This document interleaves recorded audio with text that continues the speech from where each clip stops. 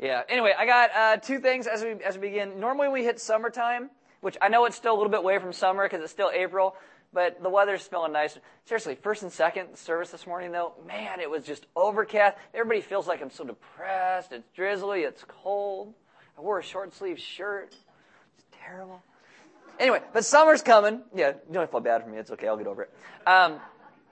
And normally during summer we do this thing called Film and Theology, where we take some movies, throughout the year and we show them like every other week during the summer, and we talk about the theological aspect behind all of these movies. Because if you read a book or watch a movie or a TV show, there's words in it. That means there's a message being given to you. And so what we do is we walk through these about how the gospel relates to the different views that the writers and directors may have had in a movie. Now, typically like Mikey or me or James or Donna, we do these things and they're all like sci-fi. And, we do this, hey, let's do this great old, Mask of the Phantasm, Under the Red Hood. You don't even know what I'm talking about. And that just shows it's like 10 people show up. And then we did the Hunger Games. And it's like the room is packed. Who knew that people loved shaky cam and full face shots an entire movie? So we did that. The room was just packed for the Hunger Games. So we're like, maybe we should do like new movies, right? So what we're going to do is if there's movies that have been in the theater or in the theater now that you would like to do throughout the rest of the year, maybe once a month, we're going to do like a Film and Theology. So like the week a movie is released on Blu-ray or DVD or download, whatever, we'll watch it that week. So if you have a movie you'd really like us to do, there's the number right there is our Google Voice number. It actually goes and sends text to our Google Voice stuff. So if you want to, you can text to that number right there, like a movie that you want. And don't be like, when I was 5 years old, I saw this movie. It was really cool. You should do this, because you'd be the only one that's here. Or you just do it, and then we'll do that movie, and then you wouldn't even show up. So it'd just be awful. So if you want to, Iron Man's we're probably going to do Iron Man. We're probably going to do Man of Steel. New Superman movie looks really cool. Just throwing it out there. I don't know why. Second thing I want to tell you about is Tuesday. If you're going to go out to eat on Tuesday, it's like, I need to go out to eat somewhere. Go to Applebee's, grab a flyer in the back. 15% of your meal will go to help the youth go to camp. But you need the flyer. You can't just show up and be like, I'm here for the Element Youth. Because if you do, it's like, sucker. Apparently they want you to chop down a tree in order to get them a discount. So grab a piece of paper out of the back, take it with you. There. Good? All right. Welcome to Element. My name is Aaron. I'm one of the pastors here. I got to do this for the video, by the way, and this will now be on the video. You're like, what? Sorry. I'll start over, Paul. Ready? Okay.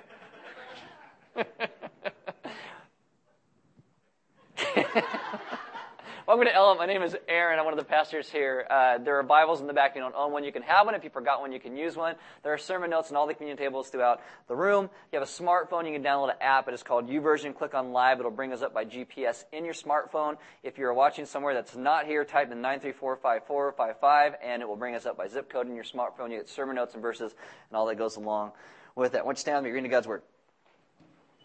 This is Genesis 43, verse 16. And it says, when Joseph saw Benjamin with them, he said to the steward of his house, take these men to my house, slaughter an animal, and prepare dinner. They are to eat with me at noon. Let's pray.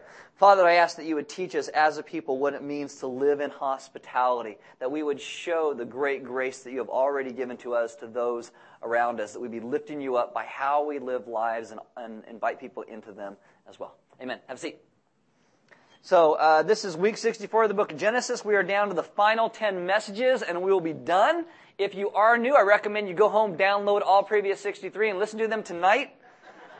Actually, you couldn't. It'd be over 24 hours. So if you have a couple days straight, you could actually listen to them. You can get them on our website. You can podcast them. You can get video or audio. I would recommend personally just the audio, because you don't want to look at this all that time.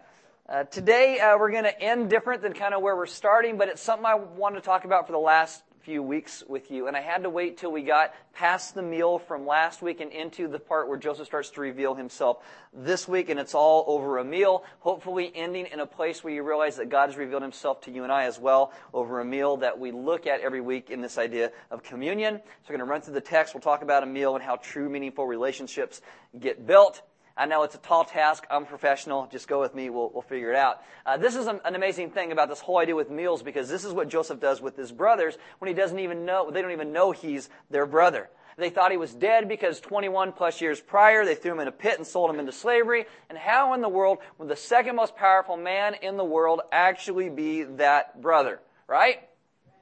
Okay. Much more engaging than last service, even though 3 of you just answered me. Okay. The text is constantly trying to show you the difference in Joseph's character versus that of his brothers. When the brothers sell him into slavery, they throw him in a pit, they leave him to starve, they eat right outside the pit. When Joseph brings them into Egypt, into his house, he actually eats with them. It's this whole idea and the difference of their two types of personalities.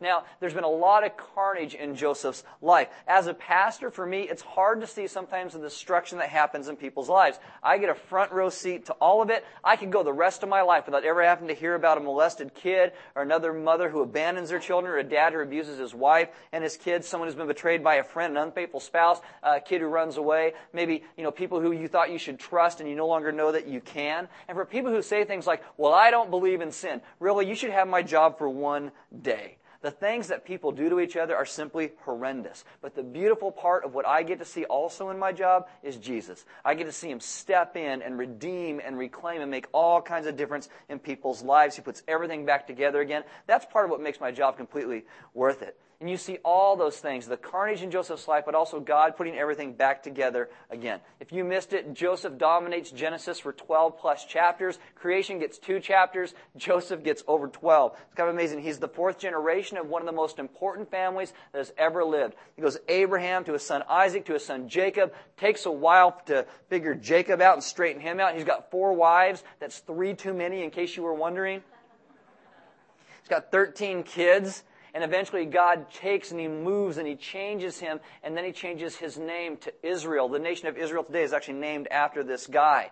Jacob has 2 children by the one wife he actually loved. Joseph was one of those children. It's like a modern family. You got half-brothers and step-brothers and family fighting and in-laws and outlaws, and it's all just kind of together. God blesses Joseph. His brothers get jealous. They sell him into slavery, but he serves well as a slave. But as a slave, his master's wife says, hey, he's kind of hot. Why don't you go to bed with me? And Joseph says no. She then accuses him of rape. And then he spends his later teens and his 20s in prison. And then what happens is Pharaoh has a dream that only a Christian can interpret, and go figure, there's only one in the country. And that's Joseph. And this dream has 7 really good-looking cows and 7 gaunt, skinny, supermodel-looking cows. This is about feast and famine. What's the nation going to do? And Joseph said, this is how you're going to take care and make sure your nation survives. And they say, that's a great idea. You do it. And then he becomes the second most powerful man in Egypt. During that same time, the famine reaches up to where Joseph's family is living. And so his dad sends 10 brothers down to Egypt to get food. When they get there, they don't recognize Joseph. He looks Egyptian. He speaks Egyptian. They don't know it's him, but he knows it's them. And Joseph uses that opportunity to start to test his brothers. Christians, we should be quick to forgive, quick to love, but sometimes you are very slow to trust. As a matter of fact, in John 2:24, it says, but Jesus, on His part, did not entrust Himself to them because He knew all people. Yes, He offered them redemption and grace and hope, but trust takes a whole lot of time. Joseph runs his brothers through 2 years of tests before he trusts them. Too many people, they jump into relationships and jumps into marriages and jumps into jobs or friendships. Churches put leaders in place way too fast. It is okay to test and okay to take time. The Bible, open to Genesis 44. And so this is now Joseph's brother's second trip to Egypt. Last week what you saw is Joseph brings them in and he shares a meal with them. And this meal leads to where we're going, which is going to be the reveal in the end of who he was. The chapter 43 ends with they ate and they drank and they were merry. They have a really good time and they go to bed. Chapter 44 is when they wake up. 44 verse 1. Then he commanded the steward of his house, and that is actually Joseph's old job when he worked for Potiphar, filled the men's sacks with food as much as they can carry, and put each man's money in the mouth of his sack, and put my cup, the silver cup, in the mouth of the sack of the youngest with his money for the grain. And he did as Joseph told him. So he's setting them up for one more test. As soon as the morning was light, the men were sent away with their donkeys. So last week they didn't get donkey jacked. They got to keep them, and they're leaving on their donkeys. They had gone only a short distance from the city. Now Joseph said to his steward, up, follow after the men, and when you have overtaken them, say to them, why have you repaid evil for good? Is it not from this, that's the cup, that my Lord drinks, and by this that he practices divination? You have done evil in doing this. What he does, he's going to accuse them of stealing his his Harry Potter sorting hat or his sword of Gryffindor or the goblet of fire. Okay, you stole my mug. Now, this would have been used like tarot cards or Ouija board or tea leaves, seeking demons to find out the truth about things. You got to understand, Joseph's not that type of guy, but all of his brothers would assume that all Egyptians were like that. So he's taken this ruse and he's running with it. Verse 6. When he overtook them, he spoke these words, "You stole my Harry Potter goblet," to them. They said to him, "Why does my Lord speak such words as these? Far be it from your servants to do such a thing. Behold, the money that we found in the mouths of our sacks we brought back to you from the land of Canaan. How then could we steal silver or gold from your Lord's house?" Like last time we came, we found the extra money, we brought double back to pay you. We're trying to be people of integrity. We apologized. They're probably feeling a little self-righteous at this point. Every time we come here, you accuse us of doing something we're not doing. And so because they feel self-righteous, they say something really stupid. They say, "Whichever of your servants is found with it shall die, and we also will be my Lord's servants." That is not something you should say. Okay? A cop pulls you over, you say, "You were speeding." You don't go, "No, I wasn't, and if I was, you can kill me and take my family as slaves." It's a little too much. All right? Verse 10, he said, "Let it be as you say," because the guy knows the goblet's there. He's like, "That's a good idea. We'll go with your idea." Terrible. "He who is found with it shall be my servant, and the rest of you shall be innocent." Then each man quickly lowered his sack to the ground, and each man opened his sack, because they all think they're innocent. And he searched, beginning with the eldest and ending with the youngest, and the cup was found in Benjamin's sack. This is the youngest. This is the one their dad loves, just as Joseph's 100% brother. And they're going to see this brother might be stripped away from them. They're losing him. Joseph is testing to see, you sold me into slavery. You wanted to get rid of me, so what are you going to do? Have you changed? Will they fight for Benjamin? Next verse says, then they tore their clothes. They had an incredible Hulk moment. They went, rah! No, actually what it is this is an idea of mourning and pain and loss. They're dealing with some pain that's coming to them. And every man loaded his donkey and returned to where? The city. They returned to the city. They love this brother. This is life change. They don't abandon him. They're probably also thinking about their dad. Man, my dad can't lose this kid as well. You know, parents who lose a kid, they go through intense pain. I mean, Jacob lost Joseph and it nearly killed him. I'm assuming that Jacob probably spent time worshiping with Joseph, probably spent time loving with him and praying with him. He's teaching Joseph the family business. And right when Joseph's getting to the age where dad can also be friend, that's when Joseph is stripped away. And I think that Jacob probably went through now the process with Benjamin again, and now he's going to maybe lose Benjamin. That's going to kill Jacob. I'll tell you, when I was growing up, my mom, she thought she lost me lots of times. I'm always lost in a hole in the ditch, you know, bleeding, something going on. One time, she comes out, she's looking for me for hours, and I'm sitting on top of the roof with my feet hanging inside the chimney. So I'm thinking, how does Santa get down this thing? And I'm like, 1, 2, okay, wait, hold on. Okay, 1, 2, you know, I'm like 5, right? So she comes out, she finds me, drags me off the roof, and she spanks me to show her joy. I don't get it. I really don't. Really don't. What Joseph is doing is he's putting his brothers through a crucible of honesty to see what they're going to do. Verse 14. When Judah and his brothers came to Joseph's house, he was still there. They fell before him to the ground again. And Joseph said to them, "What deed is this that you have done? Do you not know that a man like me can indeed practice divination?" It doesn't say Joseph did practice divination. He's keeping up the ruse. He goes, "I can find out what's going on even without my Harry Potter goblet. I know what's going on." And Judah said, "What shall we say to my Lord? What shall we speak? Or how can we clear ourselves? God has found out the guilt of your servants. Behold, we are my Lord's servants, both we and he also in whose hand the cup has been found." But he said, that's Joseph, "Far be it from me that I should do so. Only the man in whose hand the cup was found shall be my servant. But as for you, go up in peace to your father." What happens is one man now is going to step forward to speak on behalf of the family, the brothers, the dad, all of them. And this is Judah. Judah is the fourth born, though now he has the firstborn blessing. Reuben, the firstborn, had sex with one of his stepmoms. That disqualifies him from the firstborn blessing. Simeon and Levi are vicious, angry, evil thugs. They are disqualified from the firstborn blessing. This now falls in line to Judah. And Judah steps up to speak, and he takes on this mantle. And I wonder what Joseph thought. He's like, hey, well, that's new. You know, that guy right there. Because Joseph's Judah was not a good guy the last time he saw him. He's the one in charge of the plot to sell Joseph into slavery. He puts blood on Joseph's coat to send back to Joseph's dad. Then Judah moves out of town because he can't send enough around his own family. He goes to get a hellion buddy who lives in Napomo, and they light fireworks all night, and they watch wrestling and drink all the time, and just stupid.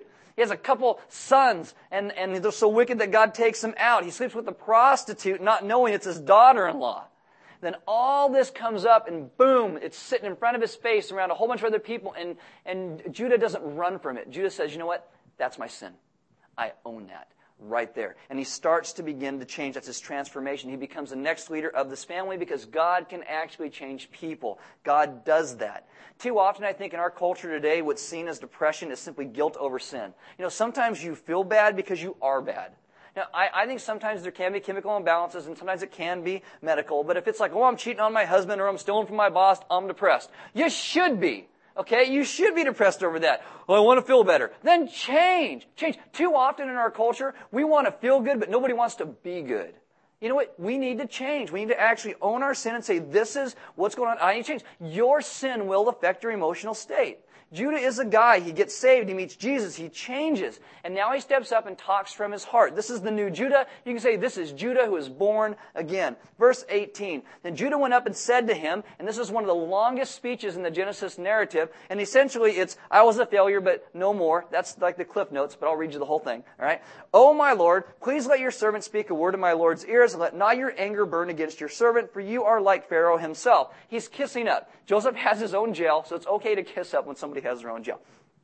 My Lord asked his servants, saying, have you a father or a brother? And we said to my Lord, we have a father, an old man, and a younger brother, the child of his old age. His brother is dead, and he alone is left of his mother's children, and his father loves him. Now, he's just being honest. My dad loves this kid more than any of the rest of us. He's just being honest. Verse 21.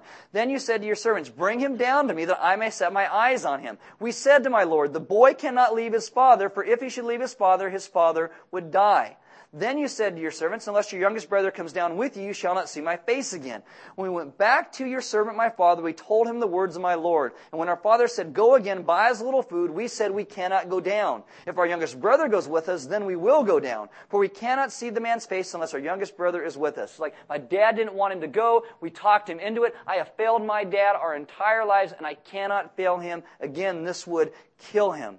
Then your servant, my father, said to us, you know that my wife bore me 2 sons? And it's funny that Jacob only refers to one of those wives. One left me, and I said, surely he has been torn to pieces, and I have never seen him since. And that is key information that Judah just lets out to Joseph. Joseph was thinking, I thought my dad loved me. We spent all this time together. And if he really loved me, well, why didn't he come and rescue me out of prison? Why didn't he come and get me out of slavery? My great-grandfather Abraham got an army to rescue his knuckleheaded cousin Lot. What's the deal with that? And my dad won't even come and save me? What he finds out right here is his dad thought he was dead. And this probably makes Joseph go, my dad does love me. For you and I, this is one of the reasons we can't go off half-cocked. You don't jump to conclusions. You wait to hear the whole story. Joseph's like, my dad just didn't know. He says, if you take this one also from me and harm happens to him, you'll bring down my gray hairs and evil to show. So Jacob says, if this one goes and dies, then you know what? I will go to bed and I will never get up again. Verse 30. Now therefore, as soon as I come to your servant my father, and the boy is not with us, then as his life is bound up in the boy's life, as soon as he sees that the boy is not with us, he will die. And your servants will bring down the gray hairs of your servant our father with sorrow to Sheol. For your servant became a pledge of safety for the boy to my father, saying, if I do not bring him back to you, then I shall bear the blame before my father all my life. Judah says, it's not about you, it's not about me, it's about my dad. I have always given my dad grief. I dated girls he didn't like, I never did my homework, I drank all the time, I never did well in school, I married a non-Christian, I cannot break his heart again. And then one of the most remarkable statements in the book of Genesis, verse 33. Now therefore, please let your servant remain instead of the boy as a servant to my Lord, and let the boy go back with his brothers. For how can I go back to my father if the boy is not with me? I fear to see the evil that would find my father. He says, let your servant remain instead of the boy. Theologically, this is a concept that we call substitution. And it is proposed by a guy named Judah. This is the total difference in his life. When Jesus comes, you know what tribe he's descended from? Judah. Exactly. Judah's starting to think like Jesus. This is the changed man. If you're going to punish him, punish me instead. Let me substitute myself for him. I will not abandon Benjamin. And so Joseph is seeing how Judah going to respond. He responds totally different than before. Rather than saying, yeah, kill him, keep him as your slave, we're out of here, see ya. Rather than doing that, he says, I will die for him. When Jesus comes from the line of Judah, he dies for you and I. The question becomes is how is Joseph going to respond to this? This has been 2 years of trials and testing going on. And now what Joseph does is he reveals himself. Chapter 45, verse 1. Then Joseph could not control himself before all those who stood by him. He cried, make everyone go out from me. He does this because he's about to cry, and dudes shouldn't really cry in front of a whole lot of people. Maybe if you get a nail gun through your foot, boom, then you can cry in front of a lot of people, right? But this is like, he's going to cry. So no one stayed with him when Joseph made himself known to his brothers. And that's where we're ending the text this week, okay? Just right there. You're like, what? No. Give me the rest. You'll get it next week. You'll be fine. What I want to deal with in this is last week you had the idea of the meal, and that was about forgiveness and reconciliation, and I need to get to the point of the reveal to bring these things together. I've been wanting to talk to you guys for weeks about this, but I had to get these two things together. This whole process that starts at a meal and ends in the reveal. This is the beginnings of friendship. It comes full circle in the reveal. And this is something that God has always intended meals to do for us. And again, I cannot fully flesh this out in just a few minutes I have here. I'd recommend you pick up a book by Tim Chester called A Meal with Jesus. It's discovering grace, community, and mission around the table. And throughout the Scriptures, there's a connection between meals and what they eventually lead to in the reveal. This is one of the reasons throughout the whole entire Testament, God always had feast days for His people. You'd have a feast. Why? Because you get together, you eat, God reveals Himself to you, you reveal yourself to each other, and you live a life in community. You know, when Abraham is going to be promised, you'll have the son by this time next year, God shows up for a meal at the Oaks of Mamre. The whole culmination of the kingdom of heaven is inaugurated by a meal that God shares with His children. Meals are very important in the Scriptures because they're supposed to lead to this revelation of you and I to each other and God to us. Why are meals so important throughout the Scriptures? Number one, meals were seen as an act of grace. As an act of grace. When Jesus came, He called people to follow Him. This would be tax collectors. Okay, tax collectors are traitors to their country. I know we still feel that same way today, right? You work for the IRS? Right? Holy water, on you. You know, what's going on? There's zealots. He called zealots. Zealots are people who would hang out in the hills, didn't have a large enough army to fight the Romans. So when the Romans went by, like a couple on the street, they'd be like, oh, and they'd jump out of the hills, whack, whack, whack, and they'd run up and hide back in the hills. He called those people. He called Pharisees, people who thought they were better than anybody else. He called prostitutes. You all know what they do. He called sinners. Like sinners is like this whole lump of people. It's like people in boy bands and people who make pop-up ads on the internet and send you spam and things like, well, if you don't forward this to 10 people, you don't really love Jesus. Those people, sinners.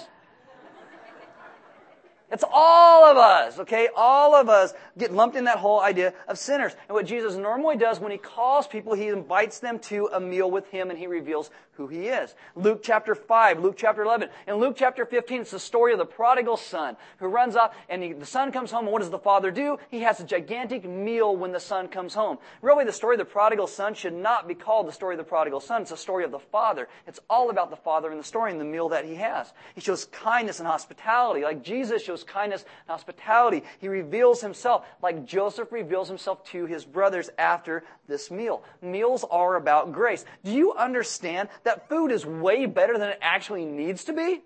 I mean, God could have just made one thing, follow this guy or grow on every tree, and it looks and tastes like dog food, but it's enough nutrients for you. Have you ever eaten dog food? Salty wheat crackers. All right? So you make your dog eat it and you won't even try it? It's not going to kill you. I've eaten it. I know. That's all you're getting out of the message today. You're going to be home. I can't believe he ate dog food. That's all you're thinking. Let it pass. Just hear the message. God made variety. He loves taste. It's grace. The quality of food should matter to us. If you have kids, don't order every meal to them from McDonald's. I mean, seriously, you're supposed to make good food. If you have friends, pizza's okay every once in a while, but get together with good ingredients and make things together. It's about making something good. In Genesis 1 and 2, it's kind of this whole idea. It's a sort of menu that it shows about all this food that's actually there. And this is something completely different about the Genesis narrative. It's that God gave us food. In pagan religion at this time, people were there and you thought to provide for the gods. That's what you do. But the Genesis tells you that God is the one who gave us grace. He is the one that provides food for humanity. Idols demand we meet their needs. Our God meets our needs. That is grace. It's why we share meals. Why is a meal so important in Scriptures? Because meals were seen as an act of community. Jesus welcomes, He creates space, He listens to people, He provides for people. Joseph does this. He creates space, He gets to know his brothers. Meals will make you slow down, actually have a conversation. It's how Joseph gets to know his brothers were genuine. Dietrich Bonhoeffer once wrote, "Christian community is not an ideal we have to realize, but rather a reality created by God in Christ in which we participate." It's a reality. It's already there. We just participate within it.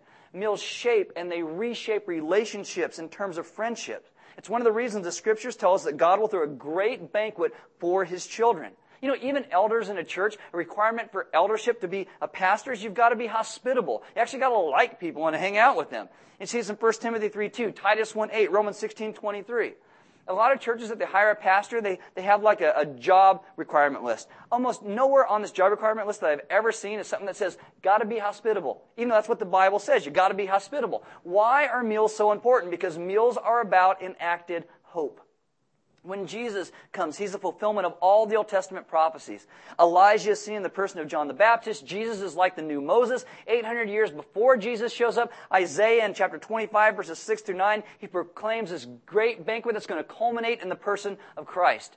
Verse 9 ends this with, "It will be said on that day, behold, this is our God. We have waited for Him that He might save us. This is the Lord. We have waited for Him. Let us be glad and rejoice in His salvation." That comes after the meal and the reveal. This is the joy of meals. This is one of the reasons when we do communion, we remember who Christ is in communion. The revealed Savior to the world in a meal. Isaiah 55 talks about God's provision for His people who cannot buy what they really need.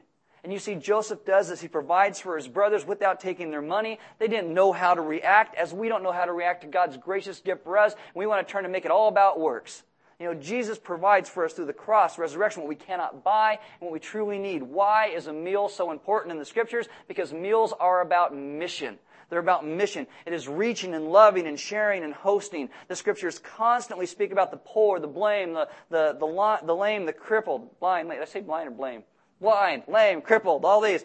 That's God's view of all of us. I mean, seriously, we are the spiritually poor. We have nothing to offer for our salvation. We are the spiritually crippled. We are made powerless by sin. We are the spiritually blind. We are unable to see the truth about Jesus. We are the spiritually lame. We are unable to come to God on our own, and God has always been on a mission to save His people. And we remember this every week in this meal called communion. We're supposed to be Ephesians 5:1. Be imitators of God as dearly loved children. Live a life of love. We're to be on a mission to call people to repentance, to offer grace and hope and love and life. You do this in a ton of ways, but one of the main ways is also through a meal. Joseph does this with his brothers. They are destitute. They are starving. They are in need of salvation. Joseph shares a meal with them. He reveals himself to them, and he saves them all. Why are meals so important in the Scriptures? Because meals are a symbol of enacted salvation. Like, what? That's a little bit much, don't you think? No. You know, baked potatoes and salad and bread and grilled veggies and tri-tip. Heaven has shone down its light on the Central Coast and said, let there be tri-tip. And we said, thank you, Jesus. It is about laughing and sharing news and passing food and getting to know each other. It's why you say grace before a meal. It's not just, oh, God, thanks for this food. You thank God for His provision, but also what it does.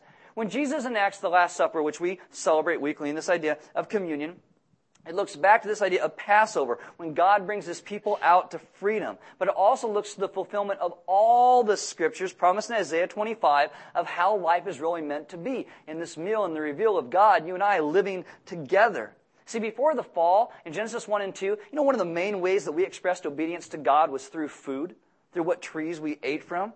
Today, eating continues to express a dependence on God and our submission to Him and His good reign over us. Some societies, when they come to America to visit, they are horrified by the way we eat our food. It's like you drive up and you order it from a high school kid through a clown.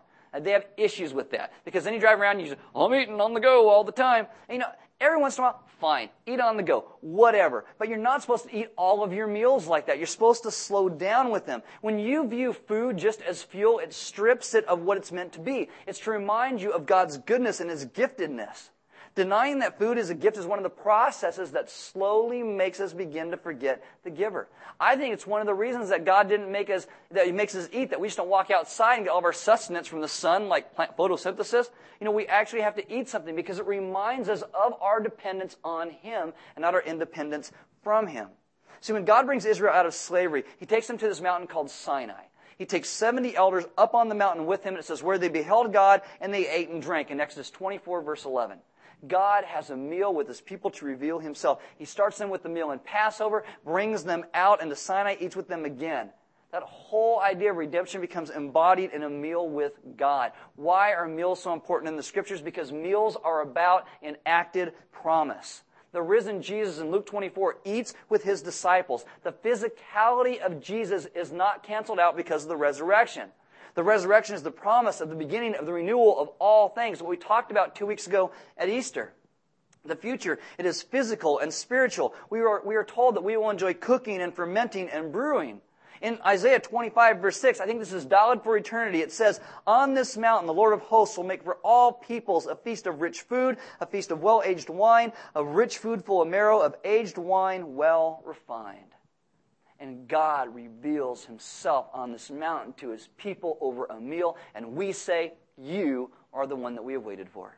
It's beautiful. Joseph reveals himself to his brothers over a meal because he wants to be in a relationship with them again. God reveals Himself to us over a meal because He wants to be in a relationship with us again. And I had to wait till this week to talk to you about it, to show we get to the point of the reveal, so you didn't forget the meal last week, because they come together. Again, they go hand in hand. And again, for us, it always does point to the idea of communion, the revelation of Jesus in our hearts and lives. But if you're kind of arty, I want arty with a T, not arty, but arty. What I want to do is show this to you in a couple of paintings in an artistic kind of way. In 1618, there's a Spanish artist. His name is Diego Velázquez. He depicts the meal with Jesus with the two guys on the road to Emmaus when he meets them and has a meal with them after the resurrection. This is meal and reveal. The painting is called Kitchen Maid with a Supper at Emmaus. Here's a picture of it. In this picture, in the top left corner, there's two disciples that are pictured in it, but it wants you to focus all your attention on the maid. The maid, she looks startled because she just realized as she's hearing this conversation that a previously dead man just ate her meal. She's like, what? Holy cow. And it's supposed to help you focus on the meal, the reveal, and then everything's kind of been tidied up at the end. There's a rag on the front of the table. And it's meant to see that through the meal and the reveal, our lives have been washed clean. Everything is renewed. Everything is beautiful again. Now, what happens is somebody bought this painting later, and what they did is they cropped it. Look like this, right? It's like, nice. What happened was they totally cropped out Jesus and the whole meaning of the meal because there's the maid. They're just focusing on the maid, not realizing the whole purpose of this is what's going on in the background. Now, later in the 1930s, they were cleaning up this painting, and they saw the rest that was in it. And so this is kind of the restored version right here. And you can see up in the upper left-hand corner, you see one of the disciples, you see Jesus with a little over his head, right? And then on the left, all you see is a little hand sitting there. Because even in the restored version, they couldn't get all the way out to get the other guy. He'd been cut off. And this is what happens in our lives all the time. By taking out Christ out of the meal, what we do is we just left with these rags because they mean nothing anymore. Food just becomes fuel. It doesn't mean all that it was supposed to mean. The understanding in our lives, it's just washing up, just left with the rags. There's so much more that's supposed to take place in a meal.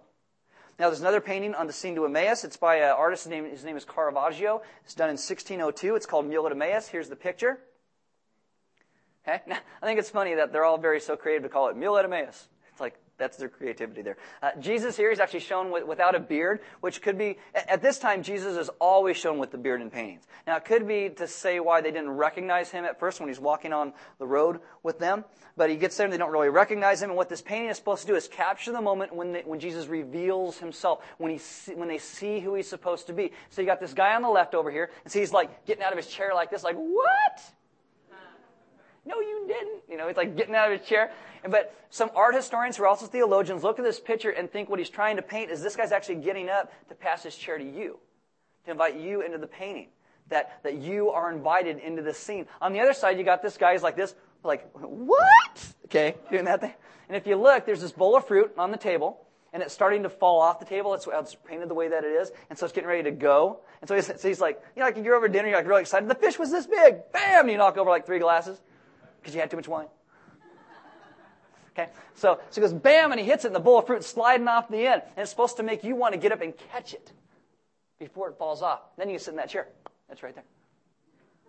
It's really neat how they paint this thing, because it wants you to come in and interact with the picture, because this whole idea of the meal and the reveal is it's his invitation, because a call to live life with Christ is a call to action and involvement and participation, where he comes in our lives and we are never the same again. This is what meals are meant to do. It's so much broader and wider than what we think.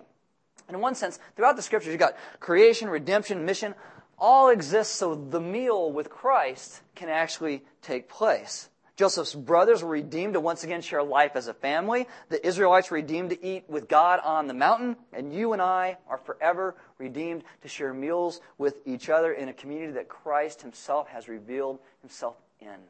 That's the idea. A meal, a life, a community, a mission for Jesus' name. That is what we must live within. That's what we must understand meals are meant to be. And so that is why you invite people over for meals. That is why, because Christ has revealed himself to you and I in a meal. I've been trying to do this more with my friends lately. We're always trying to find times to get together, again, to eat meals, because we kind of lost it over the last few months, so we're trying to do this again. Maybe Tuesday night, Applebee's, grab a flyer, go in there, do that. Whatever. Maybe you're a guy and maybe you're lonely. You don't have to taste beer if you don't want beer, but we're going to eat lunch today too. Maybe you come and eat lunch with us today.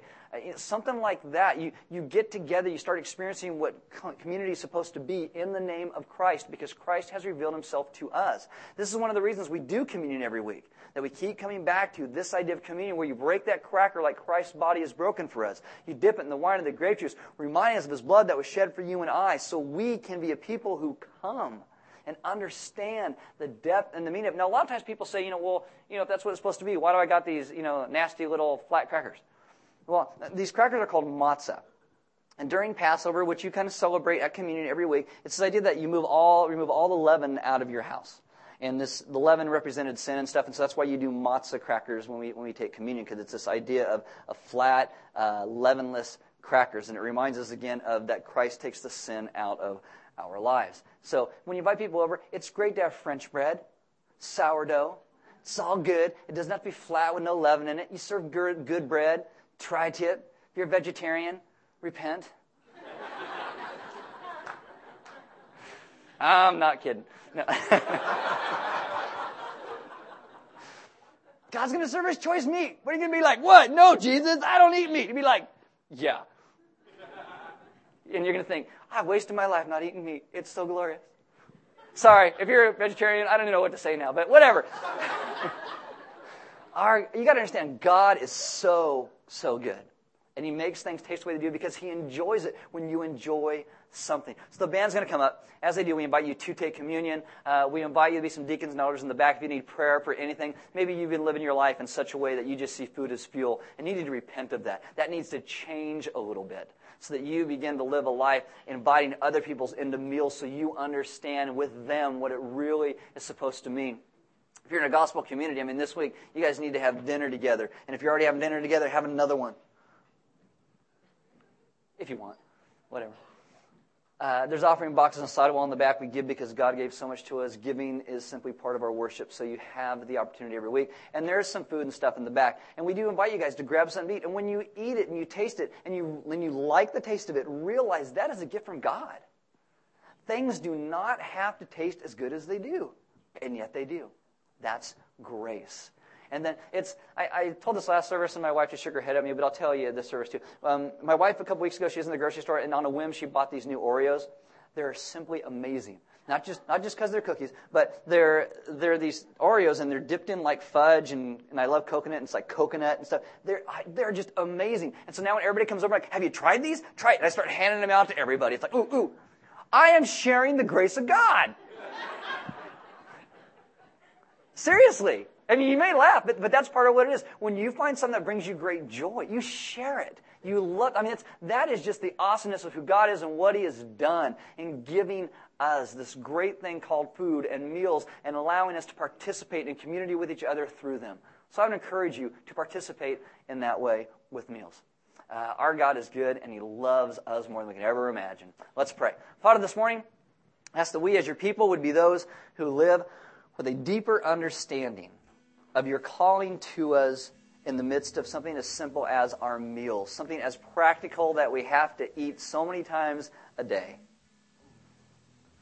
And that we would then invite other people into those meals with us so that we could share your goodness with those around us. Father, you have been our refuge and our hope in so many ways. And so sometimes we actually forget about the simplicity of just the very basic practical things in our lives. The meals and what they represent. And how you have revealed yourself to us. And this great idea of Passover in the Old Testament, in meeting your people on the mountain at Sinai, in Jesus coming and sharing the meal with his disciples, all to say that this is what you intended from the very beginning. That this meal in communion reminds us of who you are. And when we have meals today with each other, and we laugh, and we cry, and we argue, or we share whatever we have, it is the idea of a small glimpse of the greatness of eternity. That we will be a people who share in your goodness forever.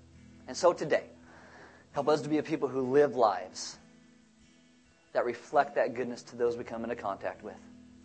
So that you are more lifted up and you are more known by how your people interact with the world around us. So that you are seen as the God of every good gift. From the simple meals that we eat to the salvation and restoration of our souls. You are the gracious and good God, and we thank you for that. Amen.